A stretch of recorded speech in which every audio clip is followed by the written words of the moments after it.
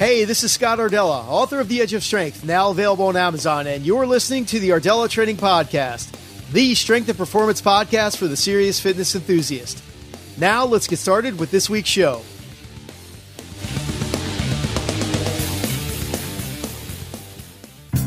Hey guys, if you're a coffee aficionado like me, I've got a great tasting high-performance coffee recommendation. As a matter of fact, I just ordered my new batch prior to recording this. This is seriously one of the best coffee brews I've ever had, and once you try it, you're guaranteed to love it. That coffee is the Renegade Roast. It's a clean coffee bean, pesticide and chemical free, tastes exceptionally great. It's a high-performance coffee endorsed by Men's Health, Muscle and Fitness, and many more fitness brands and professionals. And the coffee has a partnership with generosity.org, so you're providing clean drinking water to those in need, which is fantastic. My preferred blend, which tastes awesome, is the light roast. You can go to renegaderoastingco.com/Scott, and you can save 25% on your first order and have it delivered to your door right now. I guarantee you'll love this coffee, and if you don't, they'll give you your money back. Better brew, better you. Again, go to renegaderoastingco.com/Scott. Check it out, guys. All right, guys, what's up? Welcome to episode number 173. This week, my guest is Dr. Eric Goodman. He is the creator of Foundation Training. And guys, this is such an awesome interview. I know you're going to love this one and get a lot of value out of this session. I know that I really enjoyed it. So we're going to get right into the interview here. A couple of quick things I did want to let you know about. Actually, as I'm recording this right now, it is a fantastic sunny day here in South Florida. I don't know what made me say this, but I'm just sitting here. I'm in my office right now. Crystal clear blue skies. It's one of those days where you just feel great to be alive. And I'm fortunate that I was out a lot this weekend, got to get out there and enjoy things. But right now I'm sitting behind my desk here and recording this session for you. So we're going to get right to it. And I did want to let you know about what is going on this week. This week we have the Global Performance Summit.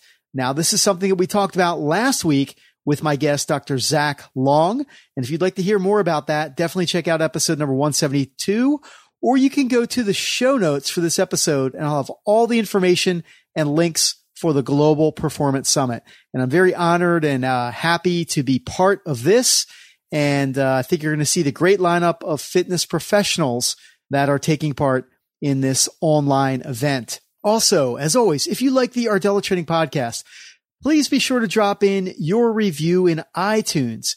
Guys, it really helps the show to be found and discovered by others in the iTunes library. So if you like the show, please be sure to drop in your review. Next, I wanted to thank one of the listeners of the Ardella Training Podcast, and that is Dustin Gardner. Thank you, Dustin, for making me aware of the work of Dr. Eric Goodman and all the great things that are going on through Foundation Training. It was through Dustin that I started to research Dr. Goodman, and I absolutely knew that he would be a great fit for this show. And this is basically how this interview came to be. And what's funny is Dustin had mentioned this to me that I should have Dr. Goodman on the show. And then I got a couple of other recommendations suggesting Dr. Goodman and the work of Foundation Training. So thank you so much, guys, for making me aware of great people out there. And as I always say, I'm very welcome to your suggestions for guests here on the Ardella Training Podcast. So thank you, Dustin, so much. All right, let me tell you about Dr. Eric Goodman, and then we're going to get into the interview session. As a creator of Foundation Training, Eric combined his experience as a strength coach, personal trainer, and chiropractor to create a simple strengthening program that facilitates the body's natural healing ability and quickly improves degenerative movement patterns. The results have been incredible, as you're going to hear about in this interview. Dr. Goodman leads the Foundation Trainer Instructor Certification Program and is the team's visionary force. His curiosity for anatomy, movement, and healing has led Foundation Training's evolution. Eric graduated with a bachelor's in health sciences and physiology and earned his doctorate of chiropractic.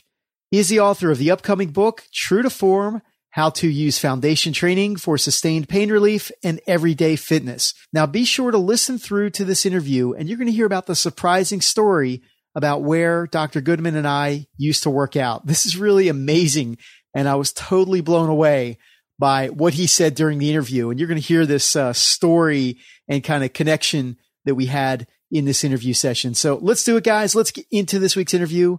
And I hope that you enjoy the interview with Dr. Goodman. Let's do it. Dr. Eric Goodman of Foundation Training joins the show today. First, Dr. Goodman, thank you so much for being here. I'm really excited about this interview. It's a real pleasure. Thank you. Thank you so much for helping me share my work. Absolutely. Now, you have a background as a strength coach, personal trainer, chiropractor, and I thought it would be great if you could share your story and your unique background and tell the audience about yourself and how things have evolved to where you are today. Sure. Well, I've got a background as a strength coach, a personal trainer, and a chiropractor. Think that about? No, I'm just kidding. I've loved this stuff my whole life. I've really just loved what you can do with the body for the body my whole life. And it started when I was about 15. I really interested in training, going to the gym, working out, doing all that stuff. And that just translated very quickly over, a decade and a half to a degree in chiropractic, a nice athletic background in ice hockey and water polo and a few different sports like that. And I try to stay as active as I can. And my education always reflected the desire to stay active. Everything was always about how to make the body stronger, how to make it work better. And chiropractic is just one of the best fields to go into if you're interested in biomechanics. So that was kind of a no-brainer for me at the time. And I got out of chiropractic school in 2008, and now it's 2016, and I've been trying to figure out one simple process, the hip hinge, since then, really? Since 2008. Okay. The focus of my work has really become this central pulley system of the body at the hip joints and this incredible web that it controls and participates in. And if I can think about one thing that I did in the past 8 years between 2008 and 2016, it's really significantly consider what the hip joints are meant to do. And it's become the basis of my entire career and my own pain, which is now quite well remedied. And, that's basically what I document in my books and in my videos is what I learn from my own body, from my own workouts, from my own injuries. And then I deliver that in as simple a way as I can to the public. And that's foundation training. That's who I am and what I do. Let me ask you about your injuries, because from some of the reading that I've done from your work, you talk about your back injury or your back situation. So tell us, how did that happen? How did your injuries occur? How did you deal with that? And let's take a step back and just talk about how they occurred and how you dealt with your injuries. Okay. The occurrence was more of a slow and steady degeneration, which I think is very similar to what a lot of people go through.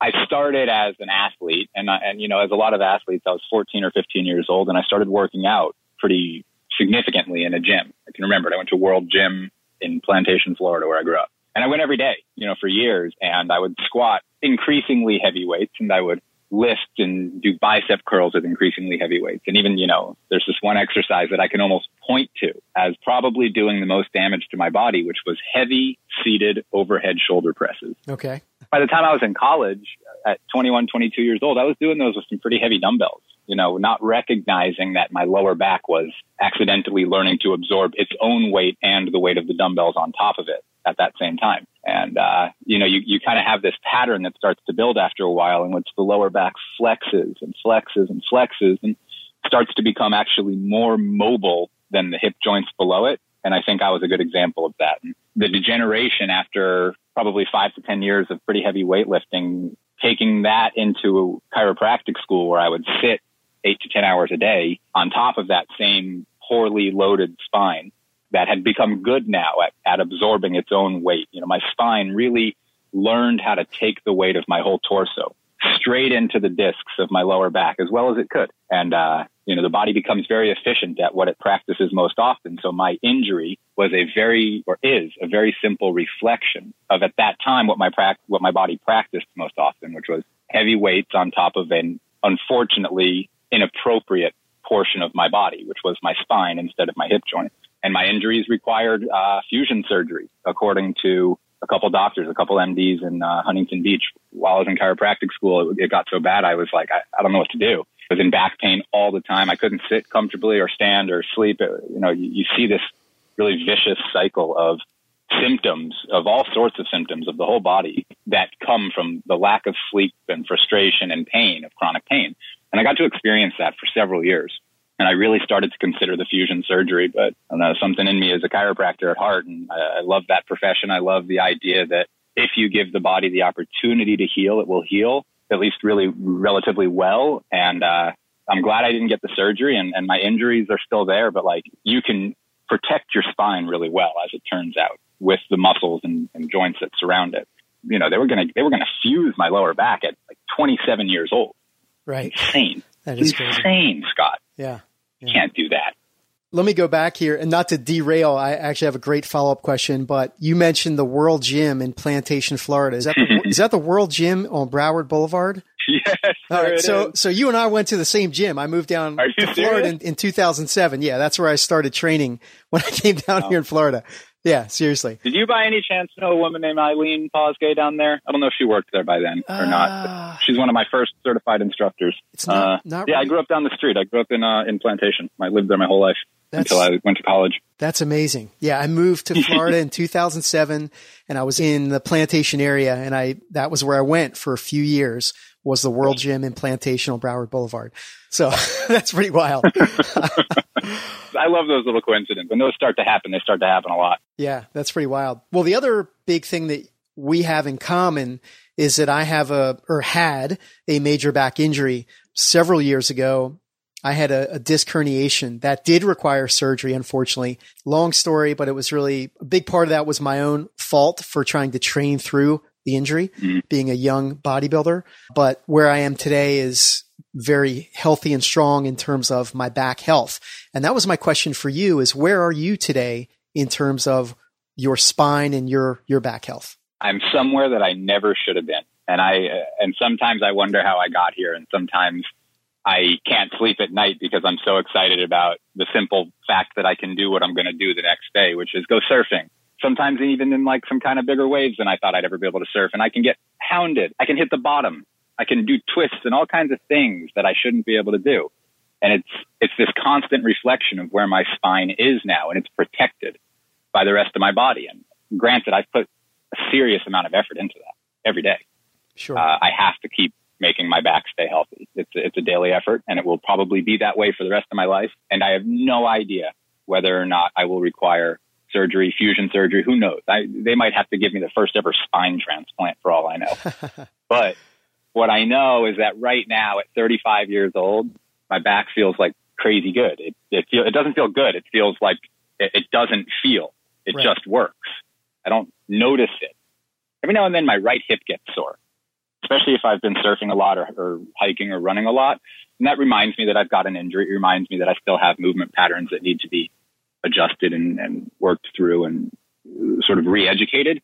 But man, the difference between a 27-year-old version of myself and a 35-year-old version of myself is really something I never could have fathomed. You know, I'm not like the guy with the six pack or any of that. I don't think I ever will be, but I'm strong and I'm healthy and I'm happy and I can do more or less whatever I want to do. And I attribute that largely to foundation training and the simple ability to create sensitivity to where you're moving wrong and simply manage that. And the management of poor movement patterns, like it gives you a new lease on life for a guy like you or a guy like me. And it's the best thing you can give yourself. So yeah, my back's really healthy right now. Okay. So, all right. So let's start with the big question here then, or the next big question, which is what is foundation training? How do you define it? It's great. I've done this so many times and I still can't figure it out.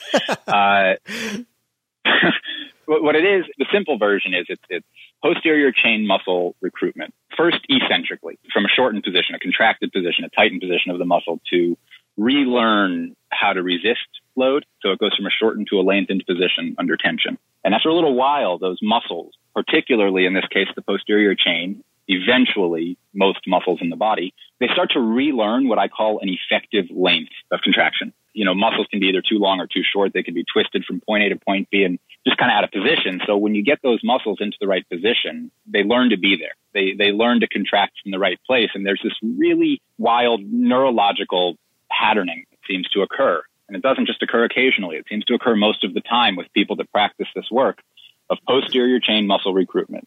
Because eventually those posterior chain muscles start to really support the spine. And they start to allow the freedom of the hip joints to move in its really large, grand range of motion with the spine being protected. So that is sort of the end goal of foundation training. Really powerful, full range of motion in the hips and a stable, strong, long, expansive spinal column and axial skeleton. We have 20 exercises that teach two principles: decompression breathing and pelvic anchoring. Each of those poses is mostly isometric until you get a little better at it, in which we add a little bit of dynamic movement. Again, eccentrically and concentrically, repetitively, kind of lengthening and strengthening the posterior chain to such a fashion that it's mostly as strong as it should be at the beginning and at the end of its capable ranges of motion. It's wild how strong those muscles become. They're built for endurance. They're built to really manage our walking and running throughout the entire day. And most people just sit on them. And this is a good way to remedy that. I guess in simple terms, is it more motor control, awareness, posture, strengthening, movement principles? How do you really describe it or label it if you had to? If I had to label it as anything, I would label it as corrective exercise. Corrective exercise. Without any other, I don't know how else to label it, because everybody that uses it is going to use it differently. Okay. But it is a corrective exercise for whatever limitations. That's a BS statement. It's not for whatever limitation, but for most limitations. Foundation training provides a corrective measure that will allow your body to come closer to its natural strength and range of motion. So for some people, that means being able to sit comfortably. For some people, that means being able to maybe do some mixed martial arts really, really intensely. Maybe ride a really long bike race, or anything. You swing a baseball bat real hard. Everybody's use of corrective exercise is different, but it doesn't change that it is simply a corrective exercise. Is this a daily practice? So would you recommend that, I guess, your students, is this something that you have them do every day as part of their normal movement routine or training routine? It is a daily practice. Okay. Certainly the decompression breathing aspect of it. We do have to remind our central structure, the axial skeleton, to lean towards expansiveness instead of always contracting inward on itself. So decompression breathing is certainly an everyday practice, 5-10 minutes a day. The better you get at it, the less you have to think about it. But it still remains daily. The workout portion of this is a little different. The workouts, 10, 15, 20 minutes long, they're really intense. And for some people, you don't want to do something that intense every day. They need a little recovery time. For others, they can handle it every day, no problem. But the decompression portion of it has to be practiced daily if you really want to get the benefits out of this. You got to take that 5-10 minutes a day. Let's talk about the workout portion. I'm just curious about that. So what would be really the most basic fundamental workout session? So for example, with kettlebells, a really basic workout would be kettlebell swings and maybe a couple of get-ups. And that's like at the very fundamental level. Most people are going to get a lot of value out of that. So what would be something really fundamental with foundation training as far as a training session? So I would separate that into two types of workouts, a ground session and a standing session. Okay. And I usually do separate them, at least for the first couple weeks with people. I want them to learn different positions. So in a ground session, you're going to come in and most people do come to me in pain. That's definitely a common theme. First, I want to get you out of pain. I want to show you how quickly that happens and how powerful your body is without you even realizing it. And I'm going to lay you down on your back, and you're going to do something called an anchored bridge. And that anchored bridge is going to begin with supine decompression, which is simply zipping up the center line of the body from the pubic symphysis to the big toes. The legs move in towards each other just a little bit as the torso expands outward really forcefully into that decompression breathing pose. And you start to really feel the back of your body, the hamstrings, the calves, the lower back muscles, the back of the shoulders, the back of the neck, all starting to work to contract and support your spine. And then we lift into a very challenging, long angle bridge. You feel those muscles contract heavily, support your spine, and it's like an almost instant relief of disc type pain for people if they do it well.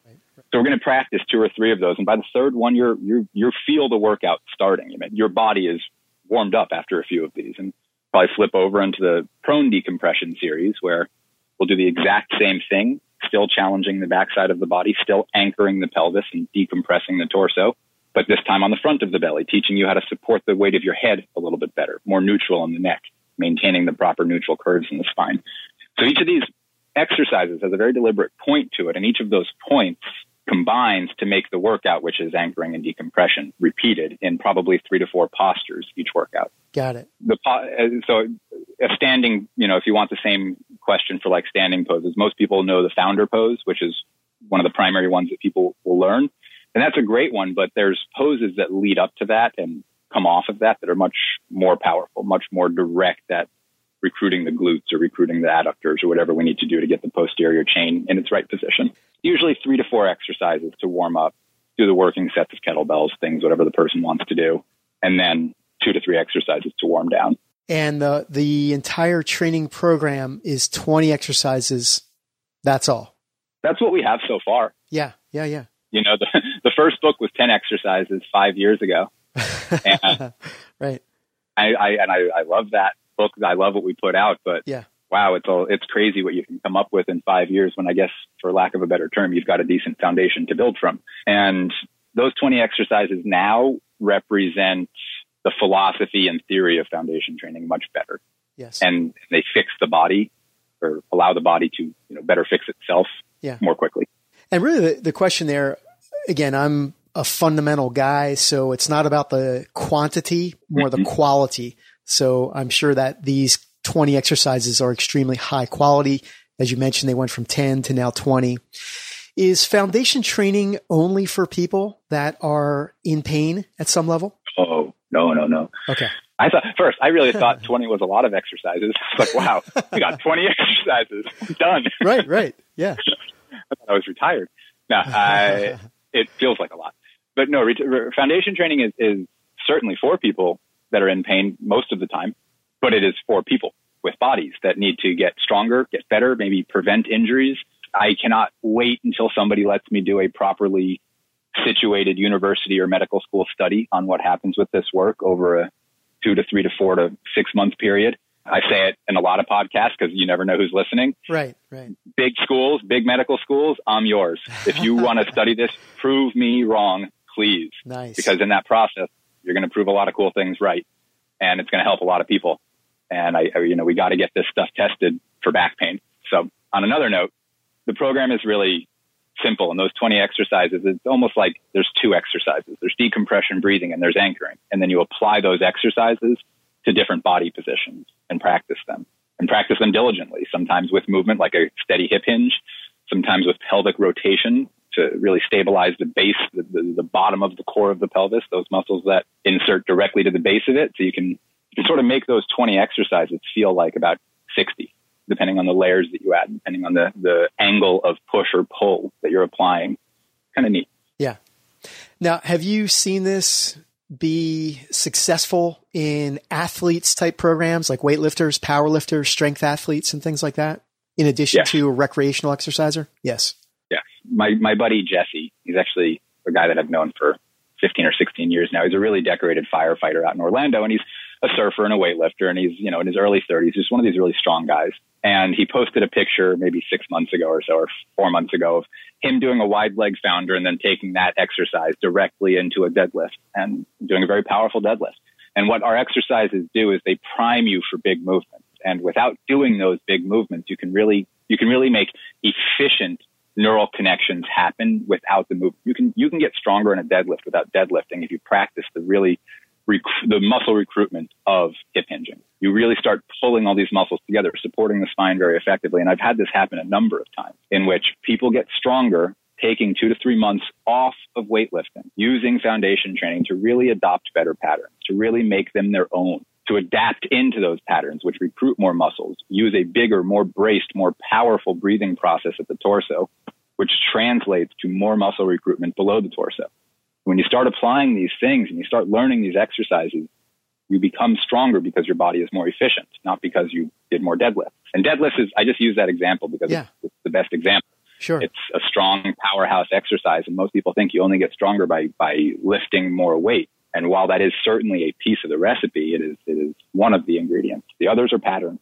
And foundation training is a pattern of recruitment. It is a biomechanics education that you continuously give your body so that it doesn't forget. So this system is really, I guess if you had to define it, it's a neuromuscular training system. Yes, I suppose. Yeah, it seems to be. It seems to remind your body of patterns that are there. They're present. we've kind of developed these detour motor pathways from sitting too long and using a few too many cell phones, and maybe then adding a little bit of resistance on top of that inward rotated frame. But that can be undone quite nicely if you do the right undoing. If you really look at what's happening at the rotations of the shoulders and the rotations of the pelvis and the method in which the body sort of sags into itself under the weight of gravity over time. And if you simply reverse the vector of what's happening and practice that over and over and over, it finds a healthier balance point in between. What kind of success are you seeing in the real world using the approach, maybe even beyond spine? So it sounds like people that have back pain are having a lot of success. What about for the shoulder and for knee and even foot problems and things like that? Does it help there as well? It seems to. That comes from, at this point, countless thousands of people saying so in different ways. I'm really surprised, actually, in some of the ways that people have used our work. The ones that made sense to me initially were things like carpal tunnel syndrome, tennis elbow, shoulder injuries, especially rotator cuff injuries that simply didn't get better because the biomechanics of the shoulders are altered very significantly when our shoulders roll forward. I mean, most people, if you look at them, it looks like they're almost wearing their shoulders like a jacket over them, like a cloak. Right. And their head falls forward just so far. And it's like their noses are sniffing their way forward instead of their eyes and chests leading the way forward. And that's not a very good human pattern or position. And the shoulders don't work well in those positions. Right. And thoracic outlet syndrome and carpal tunnel syndrome and median tunnel syndrome, lots of other ones, they are a product of those biomechanics. So it's easy to maintain the carpal tunnel if you create space for it through external rotation exercises, through strengthening the posterior capsule of the shoulders so that it's strong enough to maintain the length of the pec minor by pulling against it. If not, the pec minor wins every time. It's adaptively shortened. Your physical therapy audience will love the idea of what the pec minor does. It adaptively shortens under the weight of the shoulders. But it's not pulling the shoulders forward. It's just not being pulled hard enough by the back of the shoulder and the back and the lats. So it's easy to see the shoulder injuries and the upper extremity injuries going away. And we see that a lot. What really surprised me and continues to surprise me is plantar fasciitis, shin splints, heel spurs, the injury. I mean, I can't get rid of a heel spur. Yeah, right. But if you change the position that your foot lands every time it lands and you grab and work with the foot and stabilize the ankle and stabilize the whole lower leg with those anchoring muscles that pull upward towards the pubic symphysis, you start to relieve a lot of the pressure at the base of the foot. You start to allow the plantar fascia to simply go with foot movement instead of trying to overstretch constantly to compensate for a lack of hip and a lack of knee and a lack of ankle movement. When the hip twists and turns, usually towards external rotation from sitting so often in most people, it changes the muscular makeup of everything below it. It changes the vector of pull of every muscle below it. It feels like your hamstrings are tight. It feels like your calves are tight. But what's happening is every time you go to bend forward or hinge your hips, you squeeze your butt muscles and you block yourself from hinging. And you use your lateral bands, your lateral hamstrings. And it feels like tight hamstrings, but it's just malposition, just rotations and weaknesses that are like what we're used to. And it's crazy to see what it does for plantar fasciitis, for ankle pain, for knee pain, for lateral knee pain, medial knee pain, for acetabular impingement type syndromes where your tensor fascia just gets stuck every time you try to flex your knee properly or flex your hip properly. Yeah, that's it's wild. That is wild. But it does work over and over, and not always, but very often. I mean, it makes sense because if you're correcting the central system, the spine, okay, and the hips, which that would have the influence on the other peripheral joints. And so by correcting the problem, potentially, it would clear or fix the other associated problems. Like you mentioned, not always, but sometimes. So that's great. I want to go back to what you said in the beginning about learning the hip hinge and kind of learning about the hip hinge through all these years. Do you think you have it figured out now, or is it still? It keeps confusing me. I think I'm getting more confused. Really? Okay. But it feels better. I feel better. Okay. So that's going for me at this point. What's the challenge there with a hip hinge? That I refuse to believe that the body is actually designed to be asymmetrical instead of symmetrical. A good friend of mine, a guy that I feel really lucky to know and always have and always will, is this guy, Dr. Tim Brown, from Orange County, Newport Beach, California. He invented a company called IntelliSkin. He's just a really intelligent guy, really amazing doctor. And he gave me that quote first. He said, the body's designed for asymmetry. It's designed to respond to asymmetry, not to remain symmetrical.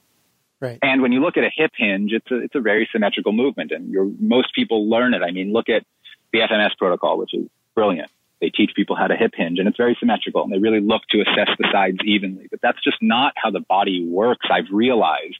Because I try to do it symmetrically too. My founder is symmetrical. My windmill is a symmetrical movement of the hips to one side, then to the other. And it's like there's symmetry in everything. But what you realize is that the hip hinge is designed to be completely asymmetrical. And the external rotators of one hip are meant to respond to the internal rotators on that side, but also to the external and internal rotation of the other hip. And there's this 360-degree movement, I guess not quite, but there's this circumferential movement and circumductive movement that is reacting to every force from your big toe to your small toe, to your heel, up the ankle, up the knee, into the groin, into the pubic symphysis, and also under the weight of the torso. You got a couple little kinks in the chain of your spine, it completely alters the biomechanics underneath that and above it. And a hip hinge is constantly changing. A hip hinge is the body's ability to deal with that. So what you got to train is asymmetry.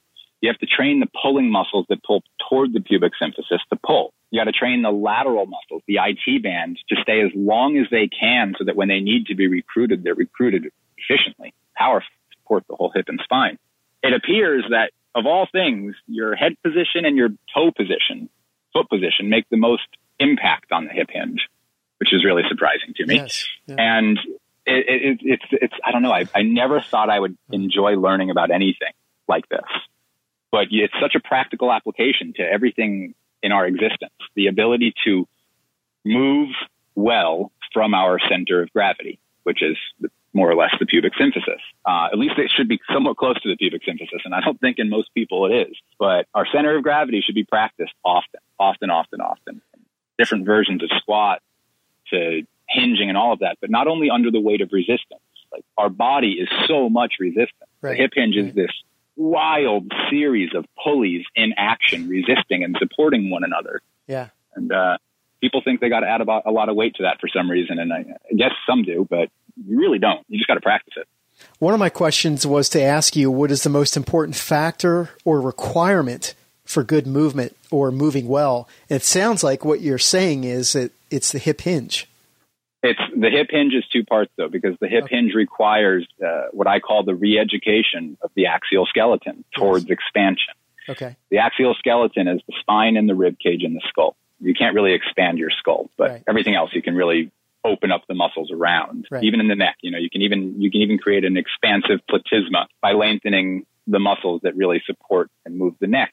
So a good healthy hip hinge is without question the fundamental movement of powerful, athletic, graceful, coordinated humans. But it requires that the axial skeleton, in particular the rib cage, can remain outwardly expansive so that the lungs are breathed into more than the belly is. So that when we reach forward, we are not caving our rib cage down towards our pelvis, but instead pulling our pelvis away from our rib cage as it lifts and goes forward. It's called pandiculation, and it's just a hip hinge. How animals move. They pull the center of gravity away from the limbs and find counterbalance. The more our torso can't stay expanded, right, especially that, under the clavicles, under the shoulders, when the shoulders begin to really encroach upon the front of the rib cage instead of outwardly and upwardly pulling away from it, as they should, we lose our ability to hip hinge well, and our hip hinge becomes detrimental to us. It starts to create a lot of abrasive force at our lower spine and at our SI joints and at our sciatic nerve.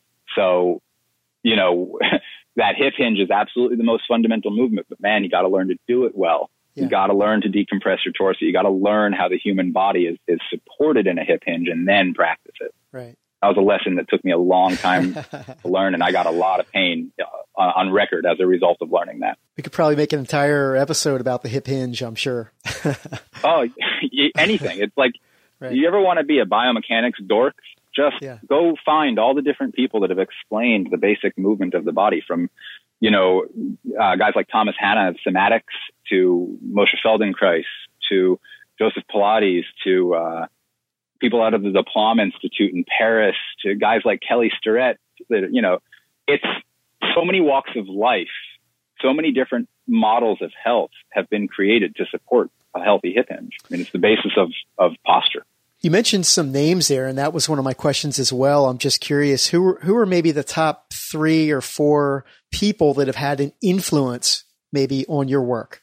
Are there a handful, or does it go very broad? It's an interesting question. The people that have influenced my work are not in my field. They're not in the chiropractic field, or in the, with a couple exceptions. There's Dr. Tim Brown absolutely influences me. Yeah.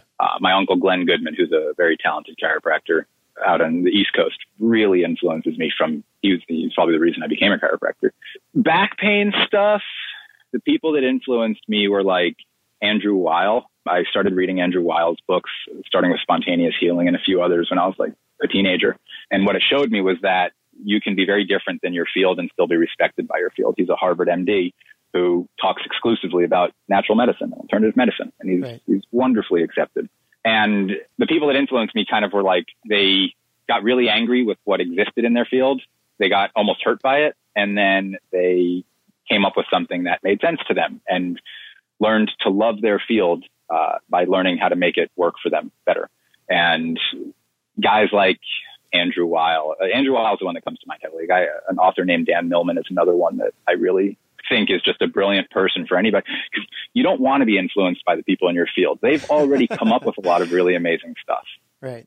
You want to take what you feel, because that's what an education does. An education gives you the same platform those existing thinkers thought from. Sure. Now, give your unique flavor to that education. Yes. And my inspiration for this stuff comes from really frustrated people that decided to go their own way with things and really found a way to live a good life and help a lot of people as a result.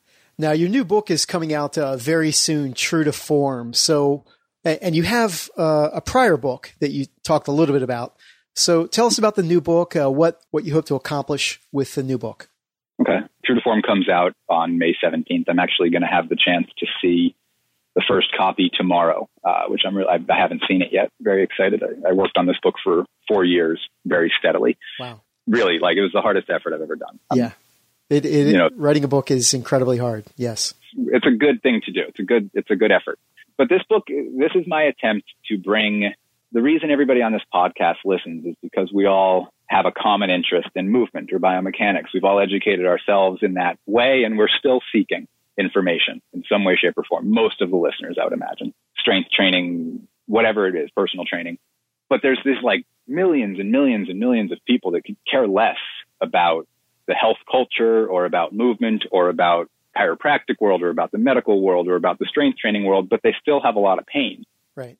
They're still in pain every day. And in fact, those are the people that are, in a sense, I hope this doesn't piss anybody off, but heavily being taken advantage of by a healthcare system that does not understand most of their injuries very well. Right. And reacts to those injuries with very aggressive behavior, from numbing symptoms with extremely addictive narcotics, yes, to cutting into an otherwise healthy human body to create rigidity where, in fact, space and support are needed as opposed to rigidity. And True to Form is my effort to teach 15 of the 20 exercises, the 15 that are most accessible to everybody, in as simple a way as possible. Give a little bit of the theory behind them, give some really wonderful support from leading thinkers throughout the world that have adopted this work as well. And from there, just give really simple solutions to most of the common ailments that people are feeling. I do it in a way that is like, we wrote a book for the people that aren't interested in the health field. And we hope that this is a way to spark their interest into how easy it is to feel well. I had a lot of help on this one. I had a wonderful writer that helped me along the whole way. And we tell a story. I mean, this whole thing, there's a character, there's an avatar in the book named Hallie, and Hallie goes through her day in ways that hurt her, and then she goes through her day in ways that help her. And there's I'm a cheesy guy, I'm realizing, as I get a little older. There's a little poem in the book that takes you through the activities of daily living as they can be applied, or as foundation training can be applied to them, and how easy it is to use a hip hinge when you're gardening or when you're picking up a kid or when you're brushing your teeth in the morning, how easy it is to decompress your spine for 30 seconds as you're getting up out of bed and right before you go to bed, and how relaxing that can be. We're trying to take a very complicated theory, and I think we did a really good job of breaking it down to most people. Not everybody, but to most people. So I've got a chance to get a little bit into the book so far, as we talked about prior to the interview. Reading so many books right now, it's been a little overwhelming, but the book looks fantastic. And a couple of things that I wanted to ask you about were the concept of the 21st century body. And I wonder if you talk a little bit about what that is.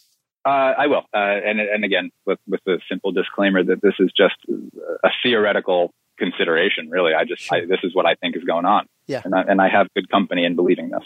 A couple hundred years ago, most industries that are successful and at the heart of culture today didn't exist.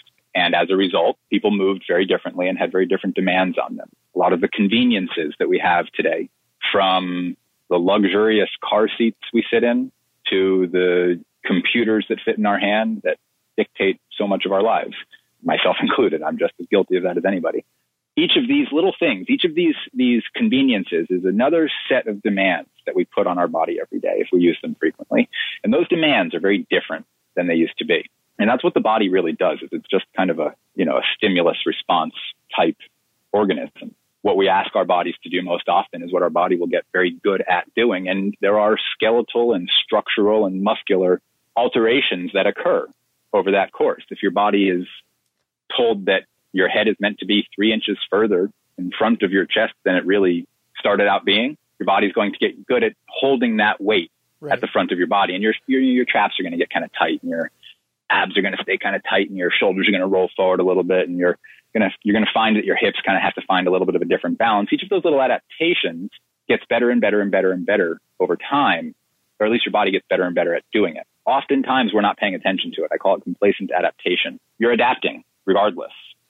And this has nothing to do with like theories on evolution or anything like that. This is just what the human body does. I mean, think of learning an instrument as a perfect example. Your body can adapt to whatever demands you put on it, usually. If you're not paying attention to it, you're probably adapting in a way that's hurting you without realizing it. You're probably slowly and steadily suffocating the joints of your body under the weight of themselves and the tissue on top of them, especially if you're sitting on your butt most of the day. Like, that's not what your glutes are for. That's not what your SI joints are for. I was going to say probably the best example of this type of negative adaptation is sitting, right? I mean, if you're sitting for 8 hours a day, that's a problem. You're putting the hip flexors and the glutes and the adductors and the circumference of the hip joint has so many cool angles in it. And if you just put the human body into an all fours position and you make that position powerful, you can see it. You can really see how the human body can be an incredibly powerful sort of central tensioning towards the core, towards the pubic symphysis of the body organism. Then you take that position and you rotate it 90 degrees to where the head is vertical, and you're still basically in that powerful seated position, that hip flexion, that bear crawl position. But then you put a chair under you, and it's like you realize, like, whoa, this isn't powerful anymore. This is just compression everywhere. This is my spine not knowing what to do. This is my hips really not knowing what to do because they're stopped from extending. Right. They're stuck in flexion. They can't push back into extension. Your hip flexors are like, I guess this is where I live now. I guess this is where I'm supposed to be. Your pec's the same thing. Your abs the same thing. It changes everything from the base of your skull to the balls of your feet, man. It really does. And it's not that sitting is the new smoking. Smoking affects everything in your body very differently. Sitting can be done well. Sitting can be done extremely well if you're strong enough, right. Especially if you're able to take the occasional break from it. Smoking can't be done all that well. I actually don't like that analogy very much. I think that minimizes, sitting is not addictive. It's just easy. Yeah. There's no chemical addiction to sitting. If anything, it's a physical addiction that can be broken through strength and through practice. But I don't like that analogy. It's not an accurate analogy. Sitting is sitting. Smoking is smoking. One of them is a very voluntary endeavor that is like a cancer-causing toxic process. The other one is a position that needs to be gotten out of more often. That's all. Sure. All right. So I was really happy to see that you talked a lot about, and you've already talked about this as well. I mean, it really goes back to, I think this goes back to your approach with the decompression and the anchoring. And what I'm going to ask you about is breathing. And I'm really happy to see that. I think that breathing is getting more attention these days from coaches, trainers, healthcare providers, we're understanding more about the importance of proper breathing. So my question was, is there a daily habit or a breathing ritual that you could share here on the show that could help people, that they could walk away from this and maybe use and think about in their day to day? So I will do my best to explain it here, but I want you all to know that my new book is literally written as with this topic at the center of it. Okay. My process, something we have trademarked, something we have been working very, very tirelessly for the past few years to design and then make practical, is called decompression breathing. And it's very simple. You have to first at least humor me in saying, yes, my lungs are in my rib cage. They are not in my belly. They are these expansive, convoluted series of sacs that can fill to quite a volume, but they have to push the rib cage out of the way for a while in most people. The ribs are surrounded by muscles that pull them open. The serratus anterior, the serratus posterior, they're incredible. But they also have a lot of lifting muscles. They've also got the diaphragm in the center, which, if it's working well, is probably one of the most metabolically stimulating muscles in the body, because if it's working well, it means that your entire torso is breathing. It means that your rib cage is being pulled away from its center on all sides with every inhalation, which allows the diaphragm to contract properly, to flatten out and pressurize the torso, protecting the viscera, protecting the heart and lungs. If that rib cage is not expanding front, side, back, center, if it's not outwardly expansive, being pulled upon by those serratus muscles, the diaphragm has a very hard time changing its position. And if anything, the increased gas volume and gas pressure from breathing air into your belly creates an upward invagination of the diaphragm towards the lungs and the heart. And that's not a good thing. That diaphragm is supposed to move down, supporting the body in an upward expansive position. It's supposed to pressurize the belly, allowing a very powerful transverse abdominal contraction, a very powerful oblique contraction, a very powerful multifidi contraction. When you're breathing into your belly, those things are not happening. Great for parasympathetic recruitment. I love going to a yoga class and belly breathing for an hour and getting some relaxation and doing the spiritual side of things. But this is corrective exercise. If you want your rib cage and your lungs to work well, you have to teach your rib cage and your lungs to work well. You have to position the shoulders properly. You have to use the muscles that surround the entire cage to move outward towards expansion instead of inward towards compression. And you have to teach your lungs to breathe. You have to teach your sternocleidomastoid muscle from the base of your skull to the clavicles and the sternum that it pulls the chest upwards ever so slightly with every inhalation. If the chest is anchored down, if it's like locked down in a rigid place with the shoulders rolling forward, that same contraction of the sternocleidomastoid muscle lifts the eyes and drops the back of the head, lifting the chin, going further into that crummy anterior head carriage position. Right. Same muscle contraction, different position. Position is everything, and decompression breathing is a re-education for the axial skeleton so that it can understand where to breathe from, where those muscles contract from. Once you learn that, once that corrective process is in place, I don't care how you breathe. You can do anything, but you have to take the corrective measures to make sure that your rib cage knows what to do and your diaphragm knows what to do. So is it fair to say that the reader, by reading this book, they will have a thorough understanding of why breathing is important and how to do it correctly? They better. They better, or, this is a good opportunity, this book, because I'm going to find out whether I'm crazy or not. Like, I'm going to find out whether I'm just totally out of my mind and like hooked on my own stuff. Decompression breathing is the greatest thing. Foundation training is the greatest thing. Or if people agree. The first book did a good job of really building an audience and a group of people that believe in this work. And now I get the chance to say, I just first and foremost, I did my best. I promise everybody that. But it's a good chance. It's a really cool experiment to see if the evolution was in a positive or a negative direction of this work. I thoroughly believe, and I have an entire certification course based on it, that this new book and the breathing that we teach in it is so easy to learn and so applicable and practical to your everyday life. Nice. And I invite everybody to prove me wrong. I really do. I'm not saying I'm right, but I'm not saying I'm wrong either. Well, I think we all like easy to learn and practical. That's what I'm trying for here. Yep. So you mentioned, Think of how many people are already teaching people to get stronger and tougher and bigger and everything. That's not that's not my market. I want to teach people to just feel better and to get more out of all the other stuff they're doing. Well, that leads me to a question I did want to ask you as well, though. But how important is strength in your approach? Very. I think that resistance training helps people get through life and helps them overcome physical and mental barriers throughout their lifetime. And nice. I think that the continued pursuit of fitness is in the top 3 human endeavors if you have everything required. If you've got a working body, I think that it is your right and privilege to continue using it and making it better for as long as possible. I get a little bit concerned when people kind of only do intense training. They think that training needs to be done at a high level from the get-go, right? That they have to be recovering from their training in order for it to be effective. I think that's like demographic specific. If you're a power lifter, then you got to push your boundaries. You got to recover from that. If you're a competitive bodybuilder and you're looking for hypertrophy as your main goal and then cutting as sort of like your main effort, then you have to have a very specific style of training to sculpt your body. Right. For everybody else, why are you doing that? What are you doing that for? Stop, if you look in the mirror and you look big, it's okay, but it's usually very limiting to the rest of your physicality. Yeah. I learned that surfing. For the first 5 or 6 years that I have been surfing, I've been surfing for 10 or 11 years now.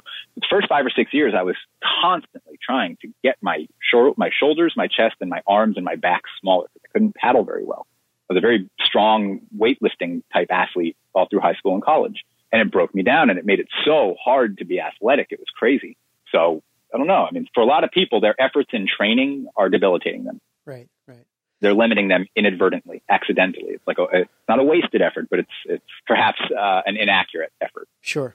So if all you're doing is going to CrossFit and you don't have a CrossFit coach that's teaching you how to do exercises extremely well and giving you recovery and giving you, other tools than just the high intensity, high repetition work, you should go to a yoga class and a Pilates class as well. You should go to a foundation training class. You should go learn some really simple meditation techniques. We got this whole body of ours and this whole brain of ours that really need to learn to get through life as well as possible. And working out, as we most often consider it in a gym, is one of those ingredients. It's one of those methods. Sure. Well, I think we definitely agree that, my own approach is to be a better mover and, make sure that I'm moving well. I have mobility, stability, motor control. I'm doing everything the right way and build strength on top of that. And really that's kind of the philosophy that I take in teaching people, kettlebells or barbells or whatever. So I think we're saying the same thing there. I mean, it really does come down to owning your movement and, really optimizing performance and keeping out of pain.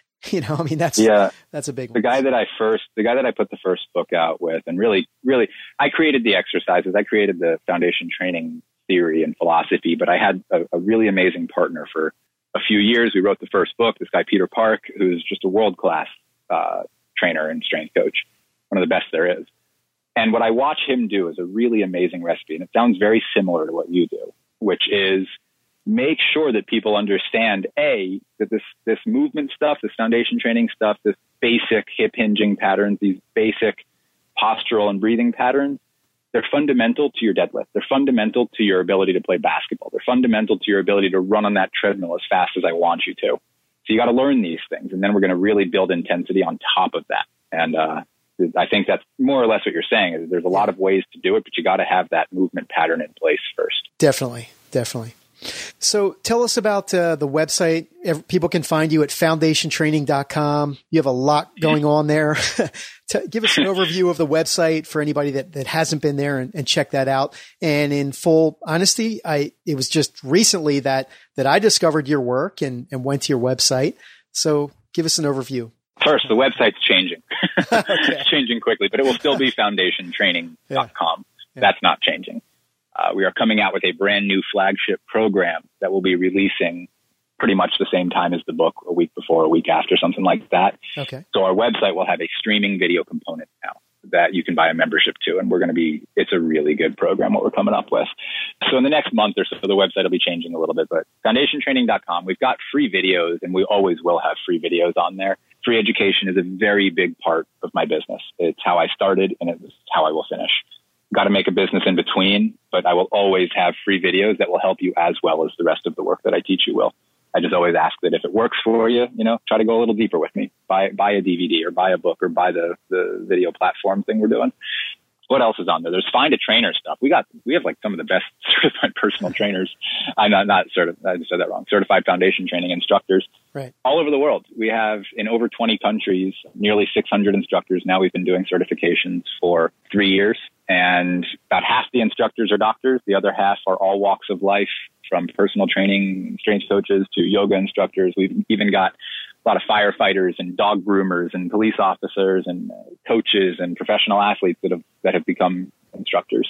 So that's an easy way to find an instructor near you if you're wanting to learn this. The book is good, the videos are good, an instructor's better always. Right. And they've all been personally taught by me and my staff that is ridiculous in their ability to teach. I've got some instructors that surpassed me like a year and a half ago in how well they can articulate this information. That's what awesome. else is on the website?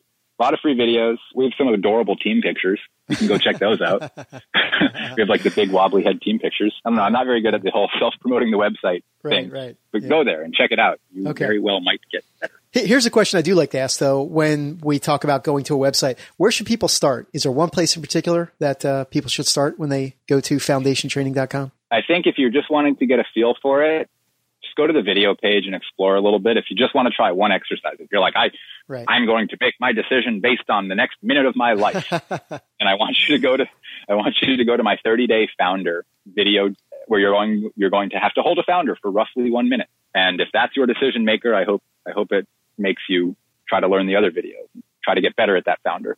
Because the process of foundation training is not doing the exercise once. It's getting better and better and better at doing the exercises. So the book comes out very soon. Where should people go to get the book? I know it's available on Amazon and not on our website yet. It'll be there. We'll have it on our website in a week or two. Okay. But yeah, go to Amazon. If you want to pre-order it, that's so cool. Thank you. Really. I mean, not because pre-orders are like that. You're trusting me. You're like, all right. I think this book's going to be pretty good. If you wait till it's out, I think a few of your friends are going to tell you that it's a solid book and that they were able to get some really valuable advice out of it. But yeah, just go to Amazon if you want to pre-order it. I think it's probably like $20 or something like that. It's a hardcover.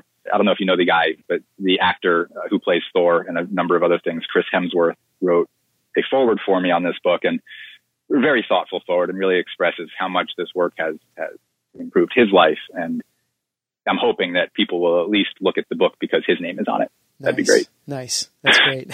You got a forward from a superhero because even though it's easy work, it makes you feel extremely strong. Excellent. Well, I can vouch for the book. In the early reading that I've done so far, it looks really, really good, and I'm excited to get more into it after this interview. So any other places that people can go to find you, connect with you online before my final question and we wrap up? I think for simplicity and ease, let's use foundation training for now. We have our Facebook page, we've got a foundation training Facebook page and social media stuff. But if you want education, if you want to do this right, go use my free videos. I put good free videos out there for a reason. I have a TED Talk out there too. And if you want to, it gives you a little bit of like an understanding of why this is important. Okay.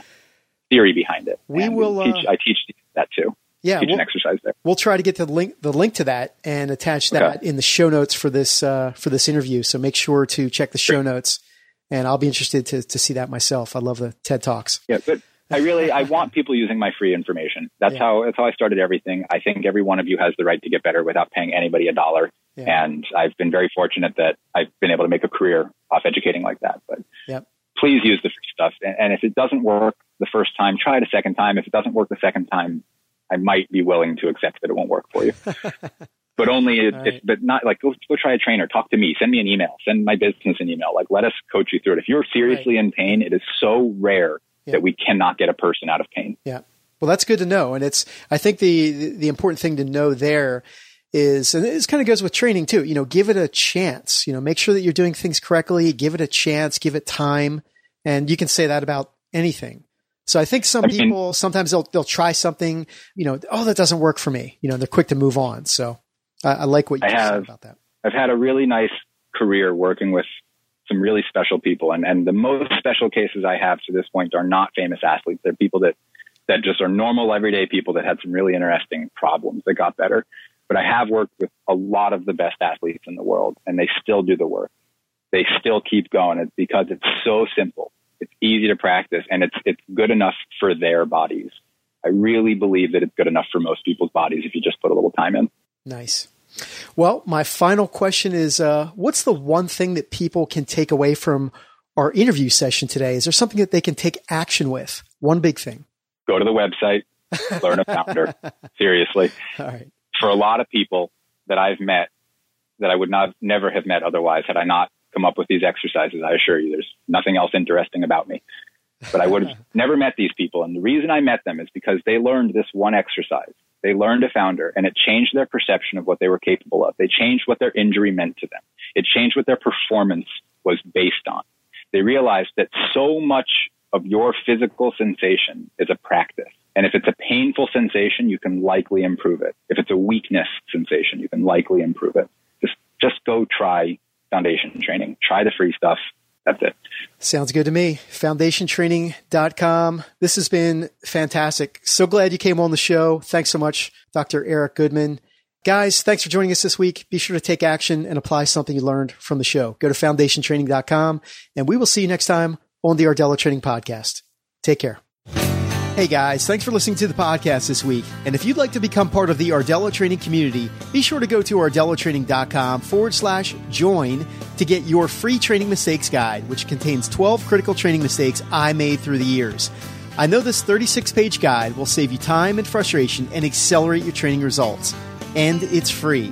You'll get that and so much more at ardellatraining.com/join. Hope to see you there.